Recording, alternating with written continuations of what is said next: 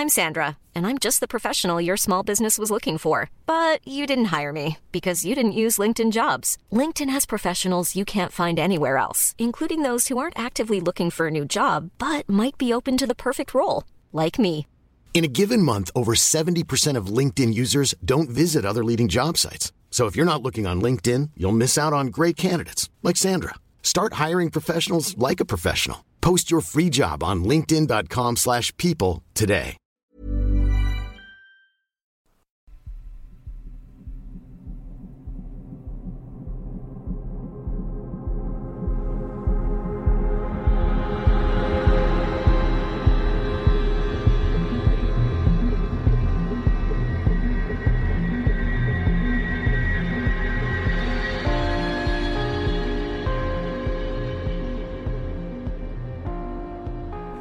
Hello and welcome to Real Life Ghost Stories episode 29. I hope you're all well. To begin this episode, we would like to thank our Patreon subscribers. We would like to thank Megan Flynn, Amy Hadley, and Joy Crumb. Thank you so much for donating to our Patreon. We absolutely love you. Yeah, thank you so much. And obviously, we wouldn't be able to continue this podcast without our Patreon subscribers. So you are helping us to keep our podcast alive and helping us with our running expenses, and it means the absolute world to us. We love you. Our film review this week Dun, dun, dun. is Cabin in the Woods. Cabin in the Woods was released in 2011. It has 7 out of 10 on IMDb and 91% on Rotten Tomatoes. Wow. Would you like a synopsis? I would like a synopsis, yes. 5 friends go to a remote cabin in the woods. Bad things happen. If you think you know this story, think again.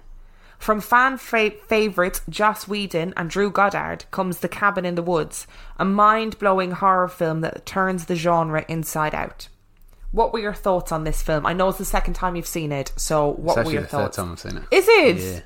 Yeah. I like this film. I don't really know why I like it, because it's a bit mental, but I really like it. Just not what you expect it to be. I think it's very, a good chunk of it is very sort of reminiscent of those early 2000 slasher horror films kind of things. Yeah, like sort Scream. It's got a very Scream vibe to it, I think, sort of teenagers.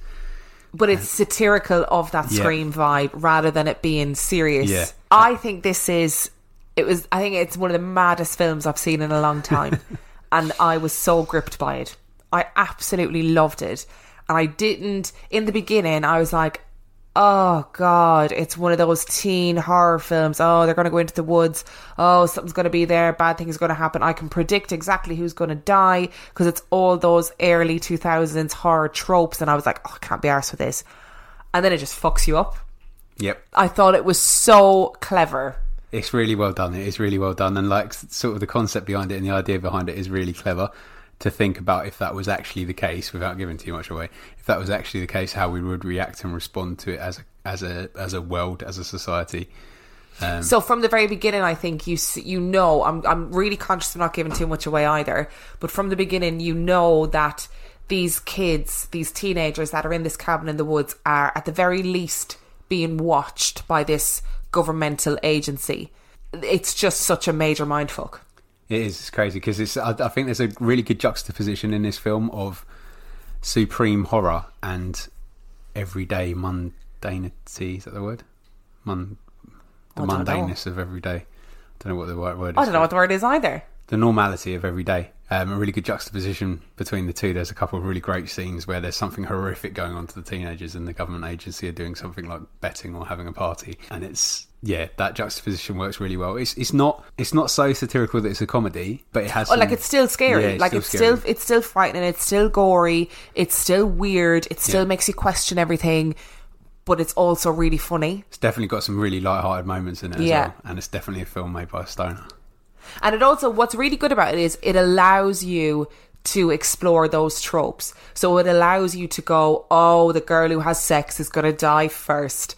And they explore that with you rather than it happening and it just being a thing that happens and you go, oh, I knew that was going to happen. They also go, we knew that was going to happen, and that's the way it has to be. Yep. And there's a whole reason within the film, there's a reason why those tropes exist. And it's just so clever. And I really don't want to give anything away. So I'm going to go straight in and say that I personally am giving this film 5 stars. I am with you. And that is unusual for me, but I just think it's so different. I think the difference between this film and a lot of films we've reviewed is that this one sets out to do something and it does it flawlessly. Yes. So what it's intending to do is flawless. It might have flaws in a sort of wider perspective of what you enjoy for a film, but it never attempts to be anything other than it is, and it does what it was trying to do really well, I think. Yeah, which is have a scary film, but still satirically explore the horror genre in a really clever way. And I think if you go into this film and watch it, because Dan said to me before we watched it, he was like, you just need to embrace the weirdness. Just go with it. And I think that's what you need to do. You need to accept the fact that when you're watching it, you're going to be like, what the fuck is happening? And that's okay. But just stick with it. And if you like mermaids, if you like werewolves, if you like fucking zombies, if you like giant cobras, ghosts, dolls, whatever it is, it's there for you. So you just I just thought it was so clever. It was really clever. Really, really, really good movie for what it's trying to do. And it asks some really sort of, I think it's a perfect film for a film student to write an essay about, because it does so many things. Yes. And potentially has the potential, great English, has the potential to raise some sort of good dilemma questions as well. And also, I think, like we said, it kind of is very noughties slasher film. So you've got those roles like the jock, the promiscuous girl, the scholar, and the virgin and the stoner, and they just embrace those roles so well, to a point where the characters themselves don't end up being annoying like they used to do in that whole Scream era of films, where you were like, oh, I fucking hope she dies because she's really annoying. They embrace those roles, but in a way that makes them actually really relatable. It's shot, this is the last geek moment I'll have about this film, but it's shot very similarly to all of those early 2000s. So the way it's framed, the kind of melding together of scenes, even probably the cameras they're using, to be fair, it's just very reminiscent of what they're trying to do, but there's this lovely spin on it. You obviously, we're not talking that much about what actually happens in the film, because we can't. I can't, and I don't want to give too much of it away, but I would absolutely recommend that you go and watch this, particularly if you're a horror movie fan, and if, like us, you sort of grew up, as it were, or as a teenager, things like Scream were the big thing. So honestly, go and watch it. Yeah, really, really good film. It's not like a scary movie either. It's not that kind of aping, if that's what you're worried about. No, it's not like that at all. It's kind of like a serious satire. Can you call it that? I don't even know. Exactly what it is. That's a good description of it. Millions of people have lost weight with personalized plans from Noom. Like Evan, who can't stand salads and still lost 50 pounds. Salads generally for most people are the easy button, right? For me, that wasn't an option. I never really was a salad guy. That's just not who I am. But Noom worked for me. Get your personalized plan today at Noom.com. Real Noom user compensated to provide their story. In 4 weeks, the typical Noom user can expect to lose 1 to 2 pounds per week. Individual results may vary. Hiring for your small business? If you're not looking for professionals on LinkedIn, you're looking in the wrong place. That's like looking for your car keys in a fish tank. LinkedIn helps you hire professionals you can't find anywhere else, even those who aren't actively searching for a new job but might be open to the perfect role. In a given month, over 70% of LinkedIn users don't even visit other leading job sites. So start looking in the right place. With LinkedIn, you can hire professionals like a professional. Post your free job on linkedin.com/people today. So that brings us on to our story this week. Okay. Is it about abandoned houses in woods? Absolutely not. Is it about backwoods, not backwards, but backwoods petrol station owners? No, it is not. Is it about jumping chasms in a dirt bike? It is not, but if you like all of those things, I suggest you watch Cabin in the Woods. Our story this week is following on from last week's episode, which was obviously Black Eyed Kids. So if you haven't listened to last week's episode, I recommend you listen to last week's episode before you listen to this one. And we mentioned this in last week's episode, and I was like, it's not something I know that much about. So I'm going to go and have a little bit of a research about the Skinwalker legends. Do you know what a Skinwalker is? I have a rough idea. What's your rough idea? The initial part of my knowledge comes from Zach Bagans. I have to apologise. Probably introduced me to the concept. It's a piece of Native American lore about creatures that inhabit or mimic other people and prey on them is roughly what I get from it. So that's essentially it. But before we start into our stories, I'm going to give you a bit of a background into the Skinwalker lore that exists in Native American culture. Now, I want to preface this by saying I'm by no means an expert on Native American culture. So if I say something that is outlandish or if I say something that is wrong, please don't be offended. I'm not meaning to offend anybody. And also, if my pronunciation is horrific, again, I apologise. But this is just what I've gotten from my research. So the first thing I'm going to do... It's a Navajo legend, right? Yes. Yeah. So the first thing I'm going to do is give you the Navajo history of the Skinwalker, and then we're going to dive into some stories. So are you ready? No, I don't really like this story. I know what they're about. I'm not a fan. I'm quite scared of them. Yeah, which is why we need to talk about black-eyed kids at the end of this again. Mm-hmm. I know, sorry. The Navajo legend of the Skinwalker is a legend that has become embedded in mainstream horror stories, but it is one that has terrified the Navajo people for generations. The Skinwalker legend is one of mystery, fear, and evil. There is no doubt, there is no questioning, there is no ambiguity. The Skinwalker means you harm. Belief in Skinwalkers is widespread in the Navajo Nation, and many Navajo people, especially the older generations, refuse to speak of them for fear that speaking of them will draw them to you and your family. The Skinwalker has the ability to be a perfectly functioning and inconspicuous member of the tribe, but also has the ability to transform into something pure evil under the cover of darkness. Skinwalkers are created when a Navajo medicine man uses their power for evil and to cause pain and suffering to others. One does not become a Skinwalker by chance or by accident. It is a choice and a process that is believed to involve the killing of a family member.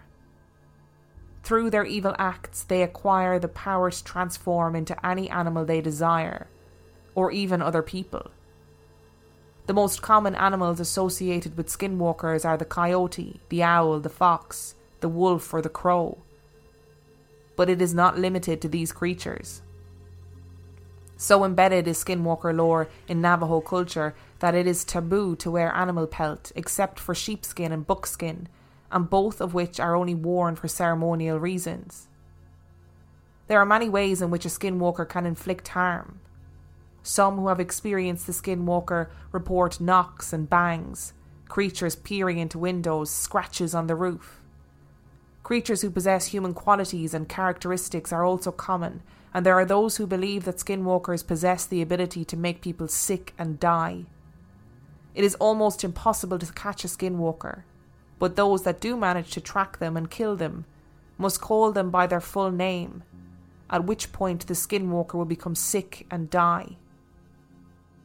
So that's obviously a really short rundown of Navajo lore. By no means am I saying that that is the entirety of the Navajo legend. It is not.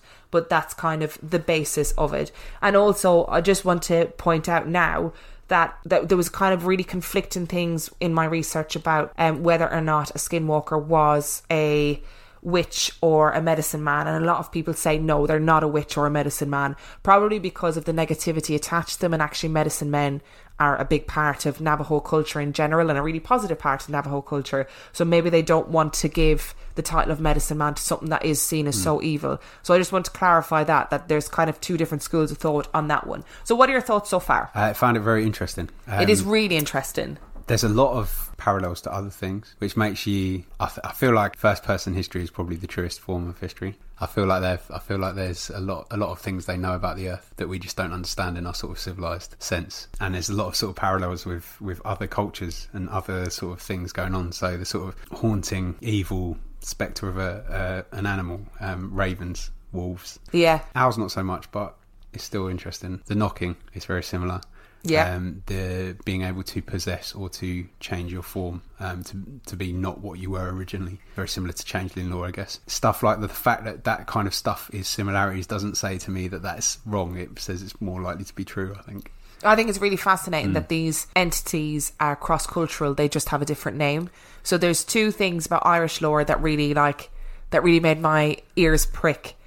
and that is the Nox, obviously, which is a sign of death in Irish lore, and changeling lore. And changeling lore, or it's basically the fairies steal a member of your family and then they replace it with somebody who looks very similar, but they're just off, and you just sort of get the feeling that they're not actually that same person. So much so that in terms of like black-eyed kids, which we talked about last week, in old Irish families, the grandmother used to check a baby when it was born to see was it born with black eyes, because if it was born with black eyes, it meant it wasn't a baby, it was a changeling. Yeah. So black-eyed kids also travel across lore as well. And the thing is, with Irish lore, is that descends, I'd imagine there's a lot of it as transcended from lore, Celtic lore. Yeah, ancient Celtic lore, Lore or whatever. It's Celtic, right? Yeah. Which is, again, another first person. So although you're not technically first people in that term of things, like the Celtic races. Yeah, not like, so Native Americans are first people and Aboriginal Australians are first people. And like tribes in Amazon and stuff like that. Yeah. But, you know, you're an original culture, so it's interesting how things like that prevail and move through culture and legend and lore. Makes you wonder where the basis is, really, I think. And what was really interesting about this research is that there are countless first-hand reports of actually experiencing skinwalkers in modern day. So why do you think of the skinwalker legend as being something grandparents tell their kids around a fire? Actually, there are people to this day who still report seeing skinwalkers on a regular basis. The guy who did I talked about in last week's episode, Brent Swancer, after his black-eyed children experience, people had said to him about skinwalkers, so he did loads of research on skinwalkers as well. And luckily for me, he gathered up quite a lot of first-hand experiences of skinwalkers from all around the internet, or from people who had sent them to him, or places like Reddit, wherever it was. And there are so many similarities in these stories that it's just incredible. I think, just before you move on, I think it's also probably, I don't know this for fact, but I'd imagine there's probably similar things in Cherokee and Apache lore and stuff like that, but probably just under different names. Yeah, probably. Skinwalker's the term that we've come to know, I guess, because it's become a little bit more of a, not urban legend's the wrong word, but into sort of urban. Well, it's come into like the cultural, almost modern pulp fiction, isn't it? It's kind of like in our modern vernacular, we talk about Skinwalker Ranch and stuff. I mean, if you're a paranormal enthusiast, you're going to know about Skinwalker Ranch, which we're not going to talk about in this episode, but we will over on the Patreon. So pop over there if you're interested. So I'm gonna start telling you these stories. You know, I'm so excited. You don't look very excited. I'm not really. I'm quite scared. There are countless eyewitness accounts of skinwalkers online. There are even whole Reddit threads dedicated to skinwalker accounts, so it's difficult to know whether these stories are genuine or whether they are just stories told by people who want the notoriety of these experiences. It's also difficult to know if, because skinwalker lore is now widely known, whether every experience with an oddly behaving animal is put down to a skinwalker. Who knows? The first story today was told to Brent Swancer and outlined in an article he wrote for Mysterious Universe called Strange and Terrifying Encounters with Skinwalkers. It outlines an experience that was had at Window Rock, Arizona, a place that came up regularly in my research and seems to be synonymous with skinwalkers. According to Swancer, the story relayed to him was of a man driving with his father at night time when they came across a large coyote sitting in the middle of the road. We slowed down so as not to hit it, and we could see that this coyote was a big boy, larger than usual, and just sitting there out in the middle of nowhere, right in the centre of this lonely desert road. It didn't seem afraid of the car at all, and just stared at us as we approached, not moving a muscle. So I honked the horn trying to scare it off, but it just stares at us with those big yellow eyes that looked eerily almost human. We were a little unsettled at this point, and just decided to drive around it and continue on our way. We get past it and start driving off when my dad says, "Would you look at that?" I take a peek into the rearview mirror and that coyote is loping along behind us, following us. I speed up and it matches our speed, gaining on us. Then, just like that, there is a man. A naked man running alongside our car, and he begins sort of slapping the side of the vehicle. He has this freaky grin on his face, and we are at this point of going over 50 miles per hour and gaining speed, but there he is running alongside the car. He then lets out a sort of wail and swerves off into the night. It scared the shit out of us. Story number 1. That sounds like the original Black Eyed Kids encounter. That sounds like the encounter where that boy ran along beside and the car. other boy wailed. Yes. Howled, didn't he? That's how it was described. This, like, I have, like, the hairs on my arms are standing up. Yeah. It's very similar. Very similar. Really similar. Nevada is Navajo land as well, isn't it? Yes. Yeah, interesting. Maybe they're not vampires after all. So I'll keep going with the story. Okay. Like I said, you don't have to search too far on Reddit to find stories of skinwalkers. Tale after tale abounds with discussions of hotspots and protection methods. It's impossible to tell whether these stories are from Navajo people or from non-native people, but one such story is from a user called Naked Reagan. My roommate has told me this story a few times, and I want to see if anyone else has had similar experiences. As he tells it, he was driving home super late at night, maybe around 3 or 4 a.m. in a suburb of Phoenix, Arizona, both times that this occurred. The first time he was driving alone on a road that has an open field to the left of it, when out of nowhere a black figure on all fours bounds up out of the field and across the road in front of his car. As soon as the figure got to the other side of the road, it stopped with inhuman quickness, turned around and looked directly at my roommate. He described the figure as looking simian, completely black, except for the face. The creature's face was a stark, white, human face.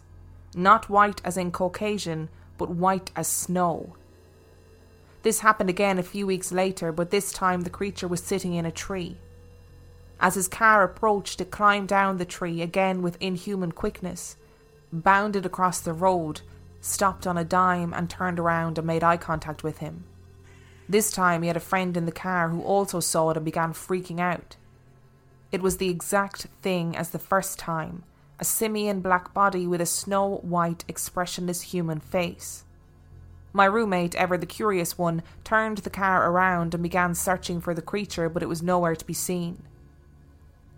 As you will see with many of these experiences, they often take place in cars with the creature bounding in front of the car or keeping pace with the car at seemingly impossible speeds. In 2009, a user submitted a story to the website Your Ghost Stories, where they outlined a similar skinwalker encounter. This user was called Tracker337. As half Navajo and half Hopi, I've had my share of experiences on and off the Navajo Res. I hope that I won't get any ridicule from any other Native Americans for posting these experiences.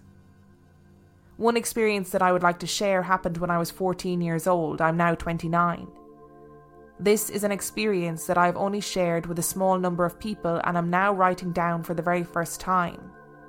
My brother, who is a hardened soldier, is still scared about what happened to us on this particular evening. As a teenager, I would visit my grandma at her home on the Navajo reservation for several weeks every summer.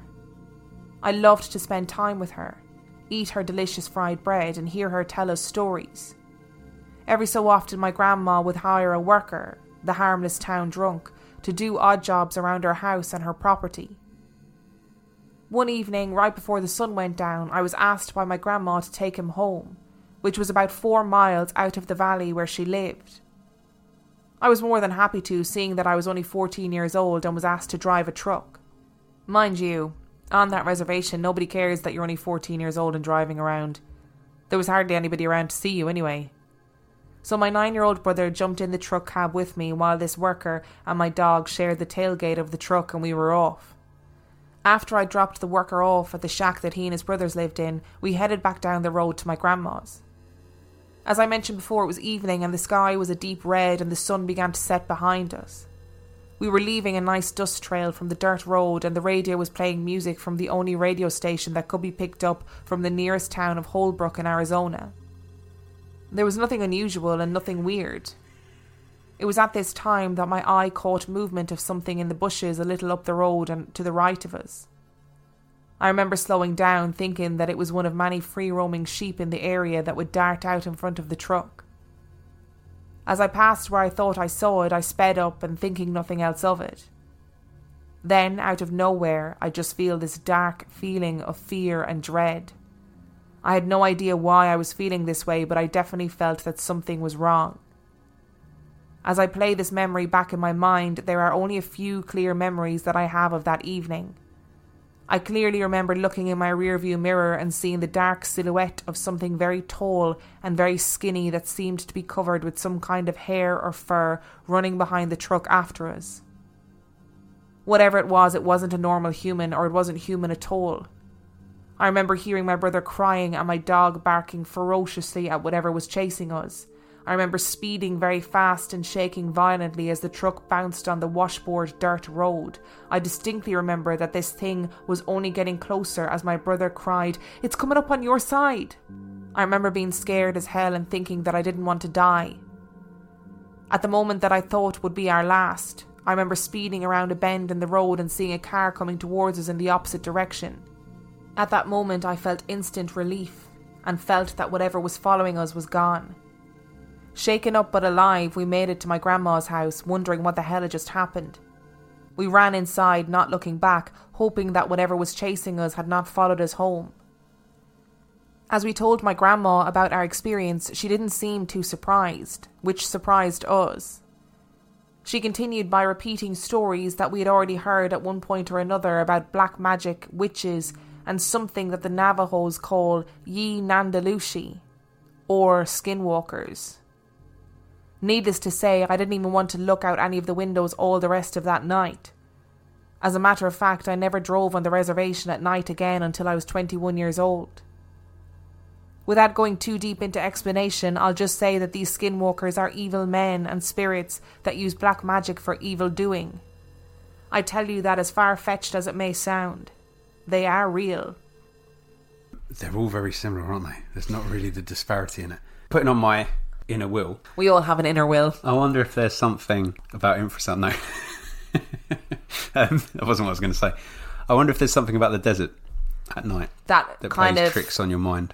Yeah, potentially, because if the roads, because the people always Obviously, describe that's not what I believe. the monotony of the roads and the monotony of the lane lines. But I would imagine that if you were to have like a hallucination, like a mirage, we'll call it a mirage because I can't think of a better word, because of the monotony of the landscape, that it would be a silhouette or like a flash of an image, not a creature running behind your car. So this brings me back to something you said a couple of episodes about your brain, that I laughed at you, about your brain being able to create a person.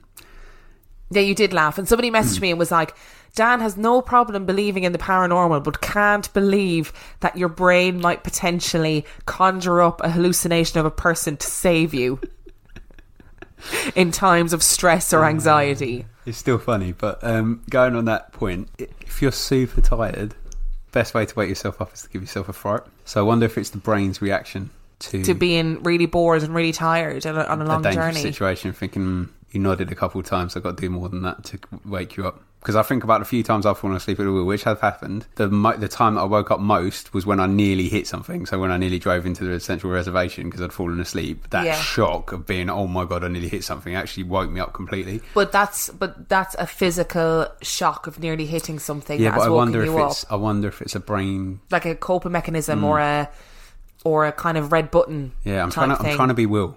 I don't believe any of it. I think it's skinwalkers. We're talking about people in cars on monotonous long journeys, but my next stories aren't in cars because they're actually in houses. So just proves to show you how much weight Will has, isn't it? Really? Yeah, sorry Will.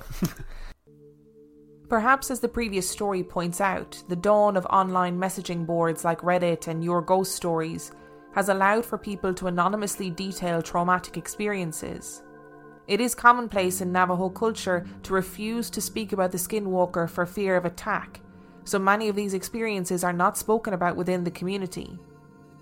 The Reddit user Nordic Alchemist outlines this attitude. I was visiting my grandparents out in Ship Rock, New Mexico during last October to see family and to go to the Northern Navajo Nation Fair that week. Many Navajo people, including my own family, are very reluctant to speak about skinwalkers because it is believed to attract their attention. However, I grew up away from the Navajo Nation and was very naive about the subject. When it came to skinwalkers, I was an absolute skeptic. My mom used to tell a story of how back in the 80s, when she lived with her siblings and my grandparents, still in Shiprock, she and my aunt saw a skinwalker just outside their driveway under a streetlight. She described it as a black dog with dirty fur, a twisted noodle-like front leg, and those unnatural eyes with a soft burnt orange glow. Me, being my own close-minded self, doubted every word, but I never said my doubts aloud. But these doubts totally changed last year when I went to my grandparents' house. Me and my family had just finished going to the carnival at the Navajo Nation Fair and called it a night. The house was close enough where we could walk home in just 10 minutes, so we did. When we got there, it was about 9 at night, and we stayed up until about 2 catching up about family affairs and the local news. It was during that time that I just decidedly opened my mouth and blurted out the question, "Hey, are skinwalkers real?" I asked. "You shouldn't be speaking about that," my grandmother said with almost a disturbed yell in her voice, so she and my grandfather both decided to go to bed.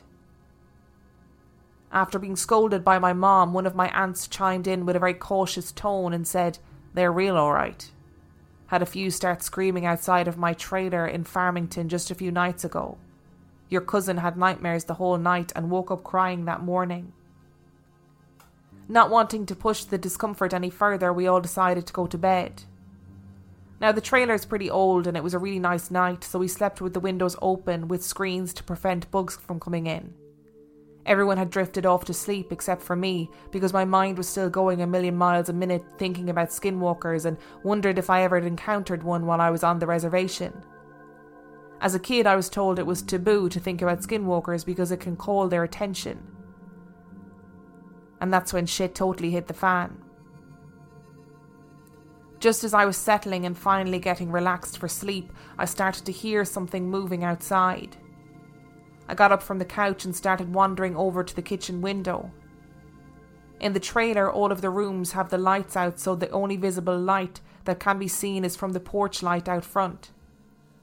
I was thankful for this, because I told myself if it really was a skinwalker outside, then hopefully it wouldn't notice me seeing it.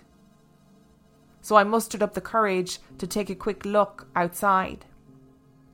From the porch light, all I can see is the dusty ground and the vehicles that my family drove along, with some old metal trash cans that stood beside the road. Looking for about a good 5 seconds, I wasn't able to see anything, so I was getting ready to turn around and walk back to bed, thinking it was just a stray cat or something. I'd only taken 2 steps, and I hear what sounds like a distorted scream coming from outside, definitely close by.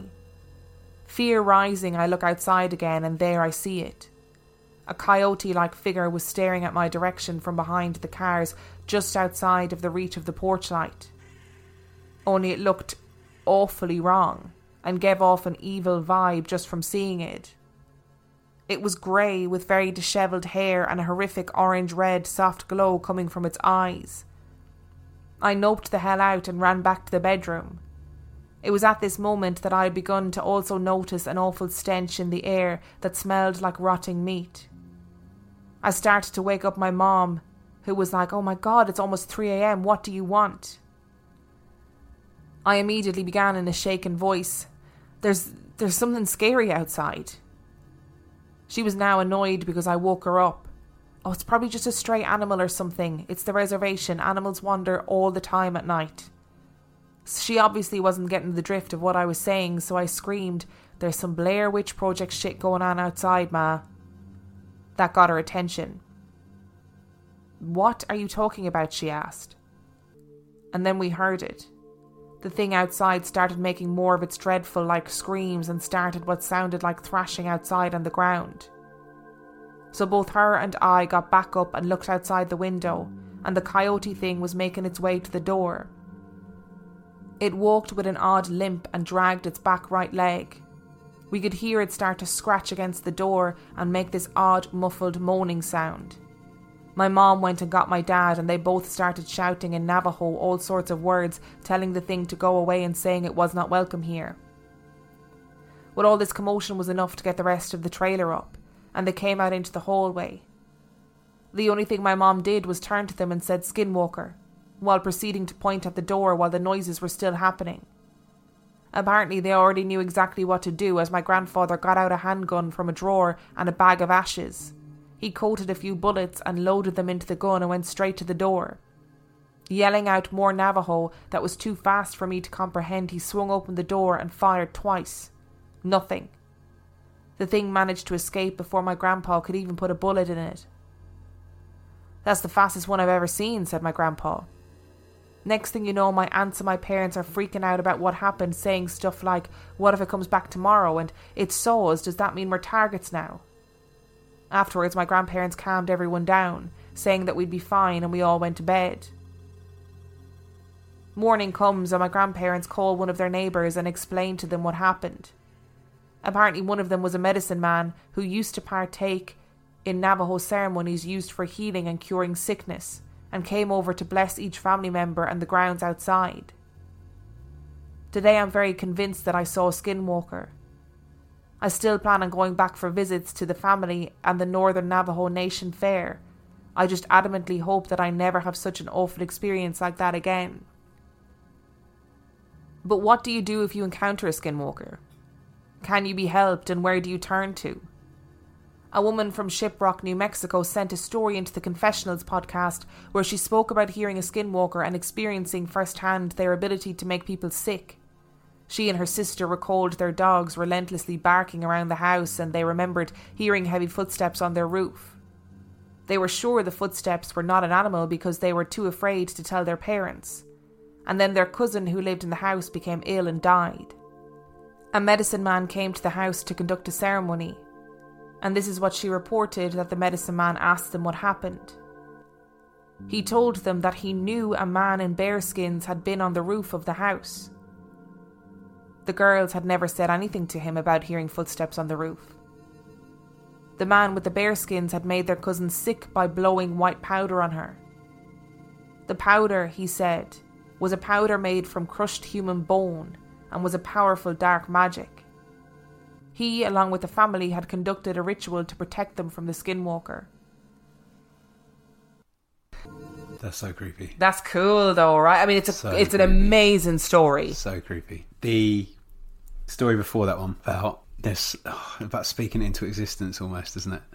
That's why the older Navajo people don't speak about it, because they believe if you speak about it, you invite it in. And remember last week, you talked about black-eyed kids feeding. Yeah. And lots of people messaged in and said, well, maybe black-eyed children feed on anxiety and fear, and that's why nobody really knows what they are or where they came from. That's why I put up on my Instagram that maybe they're dementors. Oh, you did? I saw that. Well, skinwalkers apparently feed on fear.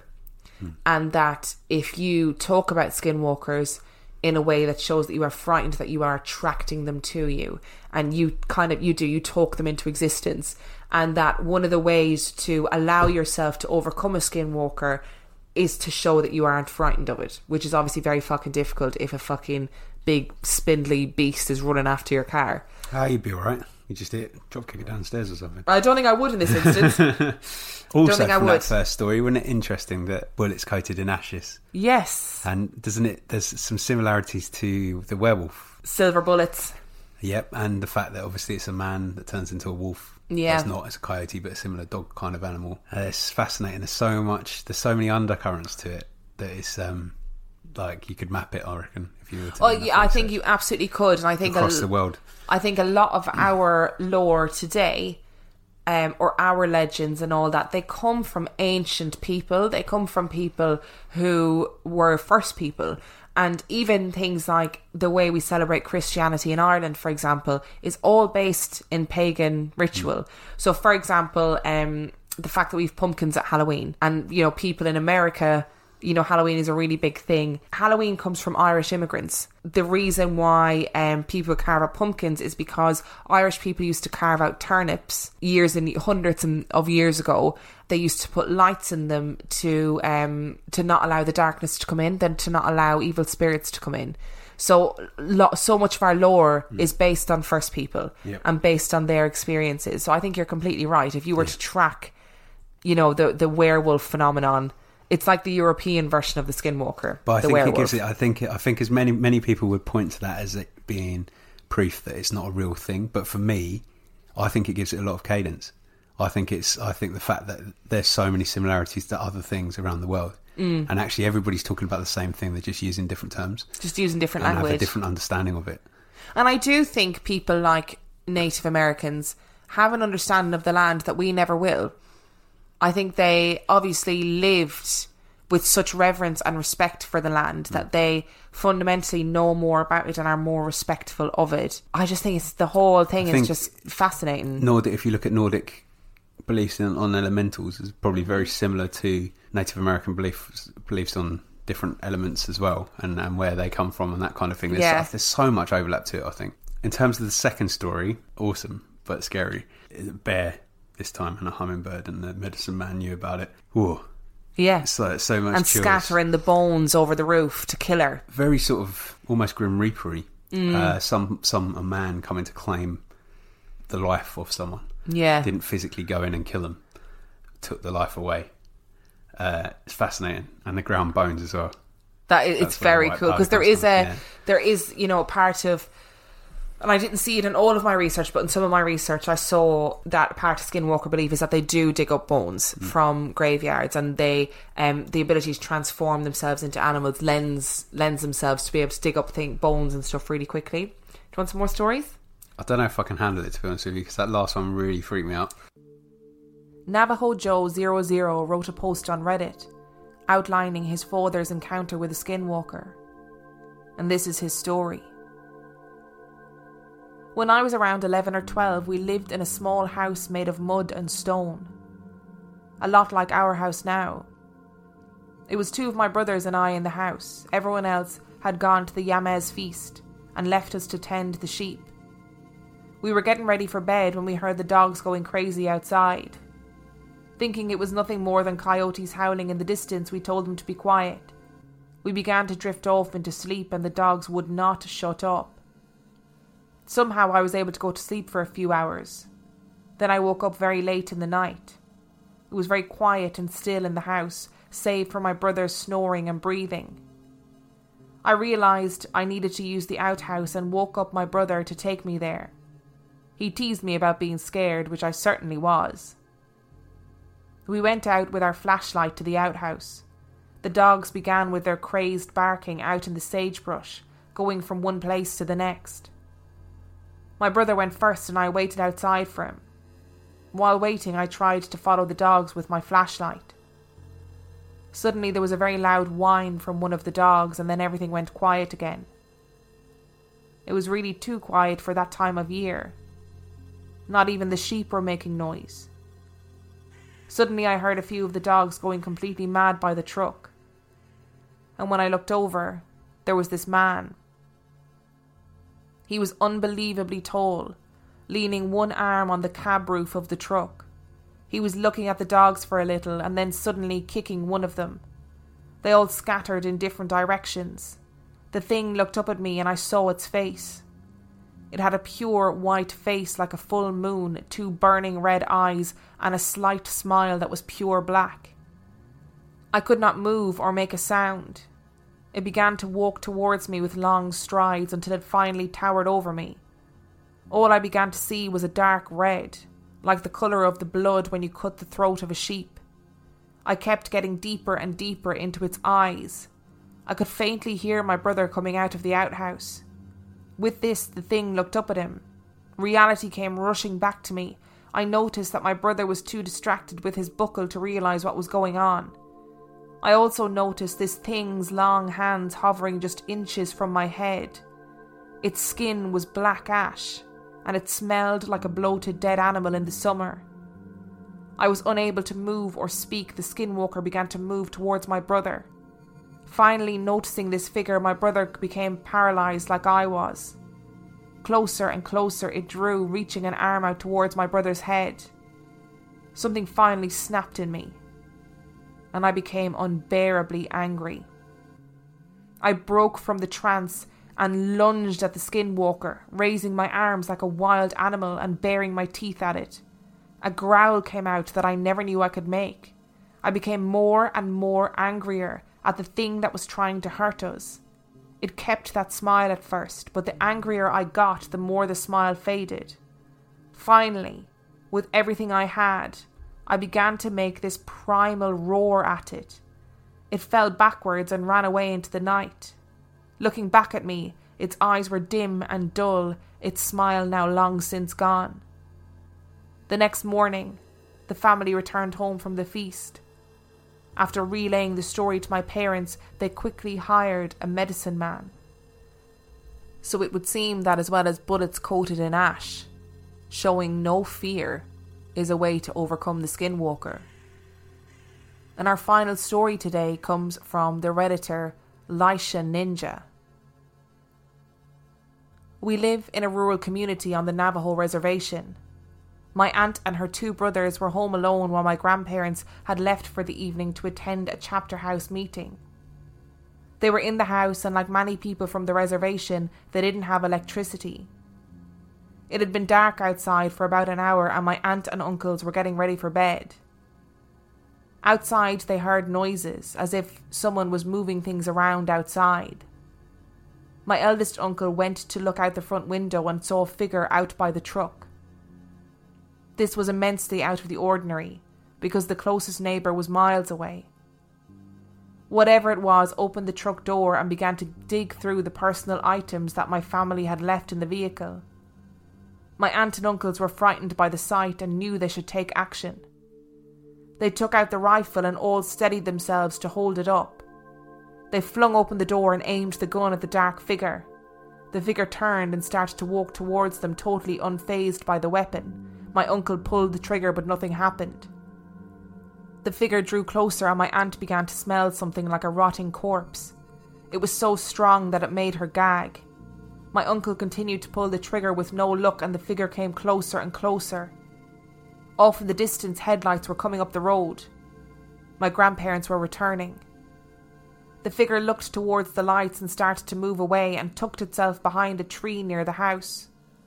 My eldest uncle ran toward the truck with the gun. My grandfather got out of the car and my uncle pointed to the tree.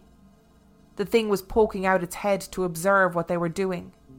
My grandfather ran into the house and over to the stove and grabbed a handful of ashes and rubbed it over the gun and placed an ash-covered bullet in the chamber.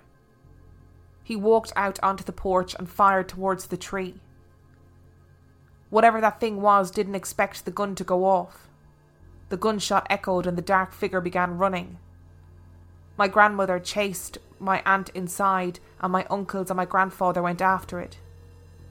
There weren't many roads or paths, so as my grandfather and uncles chased after the figure, the truck was bouncing and the headlights were not fixed on one particular spot.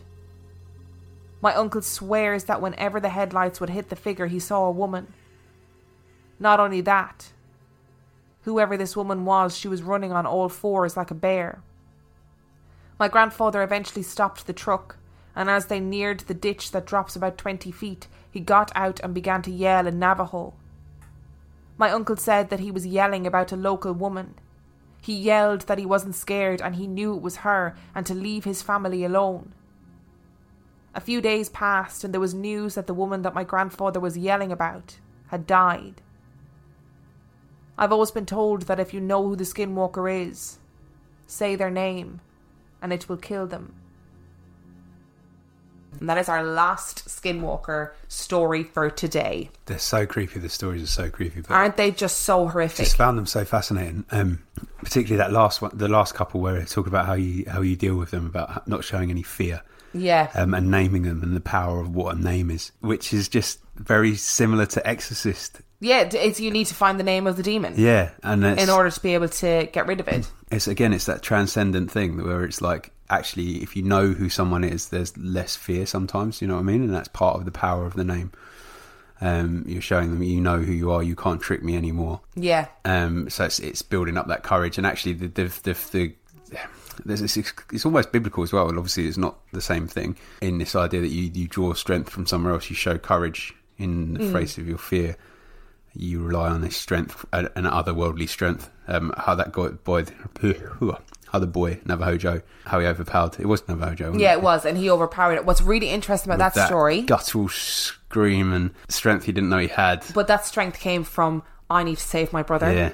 And what's really interesting about this as well is the fact that he felt hypnotised by the eyes of the skinwalker, which is also reminiscent of the black-eyed kids, that they hypnotise you with their eyes. It's interesting. Isn't it so weird? And I also, so scary. I found another short story, or a short account of a man who was driving his truck during the night, and he was driving back to the reservation, and he saw this little tiny old lady from the reservation, like really old, on the side of the road, and he was like, oh my god, what is she doing out here? So he stopped to like give her a lift back to the reservation, and when she turned and looked at him, she looked at him really sharply, and then took off full speed through the desert. And he was like obviously he was like, get fucking noped out of there, because tiny old woman suddenly like Olympic sprintering across the desert. I would fucking shit myself.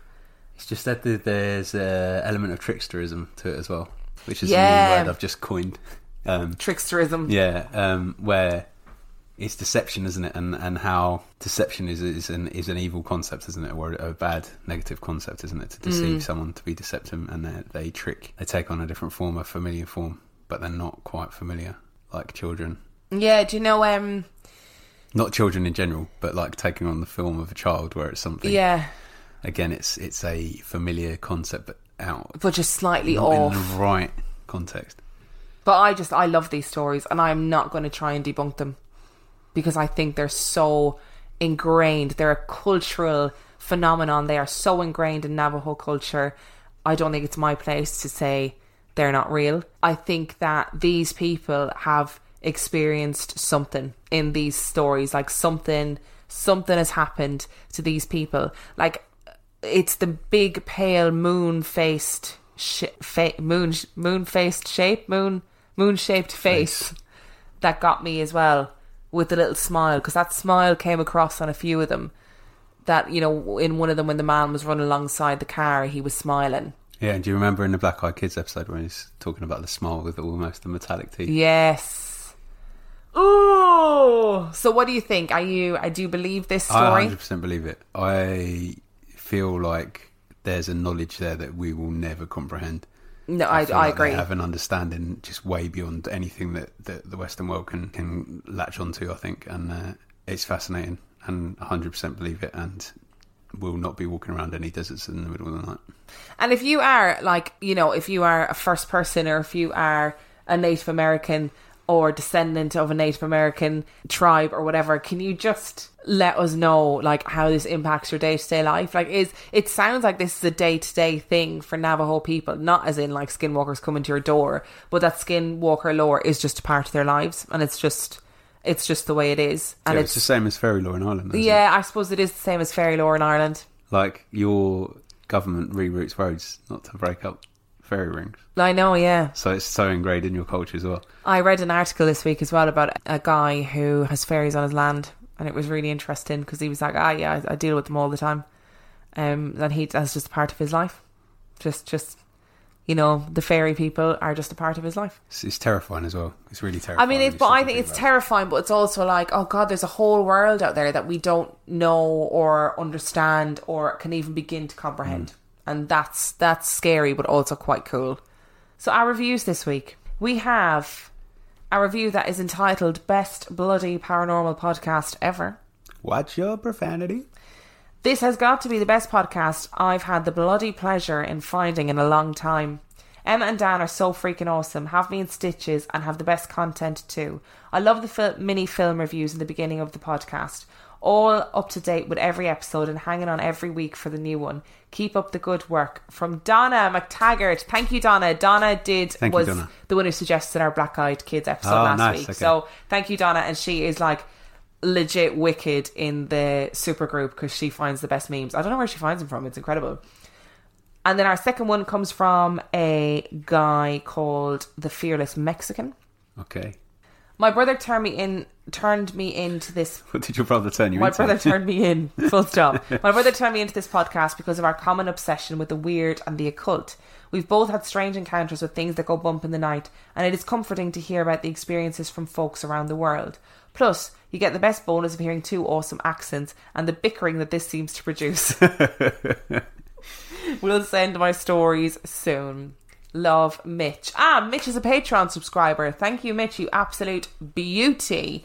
If you enjoyed this week's episode and you think, hey, I want to learn more about skinwalkers, then I absolutely suggest that you go and research as much skinwalker stuff as possible. Honestly, it is so fascinating. And equally, pop on over to our Patreon at patreon.com/real life ghost stories, where we are going to be discussing the crazy fucking story of Skinwalker Ranch. And if you know the story, you're going to love it. And if you don't know the story, it's going to blow your mind. Skinwalker Ranch, interestingly, is on a cursed Navajo ground. Navajo people will not set foot on it. Because they Pass. Yeah, Dyatlov. But that's not Navajo, but it's another first person. Yeah, so sign up to our Patreon, and for $5 a month you get 4 extra episodes a month at least, because there are tiny tales, but also there is the 50p movie club, which is Dan and Gorgeous Will, who you guys absolutely adored, talking about movies that are ridiculous and taking the piss out of them.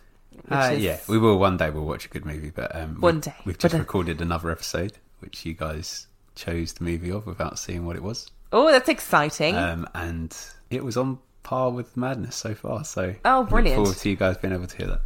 And if you want to follow us on Instagram, you can do that. I am on Instagram at Real Life Ghost Stories Podcast, and Dan is on Instagram at 50p Movie Club with the 50. And I am also on Twitter at Real Ghost Pod, and we are on Facebook. We have a Facebook page called Real Life Ghost Stories Podcast. Please give it a like and a little review if you'd like. And also we have a super secret Facebook group called RLGS Supergroup, where there are amazing people who honestly make me laugh and make me think on a daily basis, which is quite a cool thing to have, where people talk about the episodes, or they share stories from around the world, or they share memes. The memes are my favourite. And that's a really great place to be. And it also is a place where I can ask you guys questions about what you like and what you don't like about the podcast, which is great. And finally, if you've got a story that you want to tell us, we have got such a backlog of stories. So that means next week is going to be a listeners episode. Oh, so you're not saving it for episode 30 then? Next week is episode 30. Oh my gosh. See, this is what happens when you stop me from counting. Oh, I see. You just forget. So we're going to be doing a listeners episode next week, but we're also going to be doing a bonus episode of your questions and answers like we did for episode 20. So if you're a new listener, now is the time to ask your burning questions to us, and they can be podcast related or not. So I'll be putting that up on Instagram and also up on our Patreon. So you can send your stories to realifeghoststoriespodcast@gmail.com. and they will be read out on an episode eventually, but it'll take me a while to get to them because, my God, they are coming in thick and fast. I cannot keep up. And on that note, anything else you'd like to add? No. This is not a visual thing. Sorry. Nobody can see you. I'm just trying not to cough. Dan just shook his head without saying anything. We shall see you next week.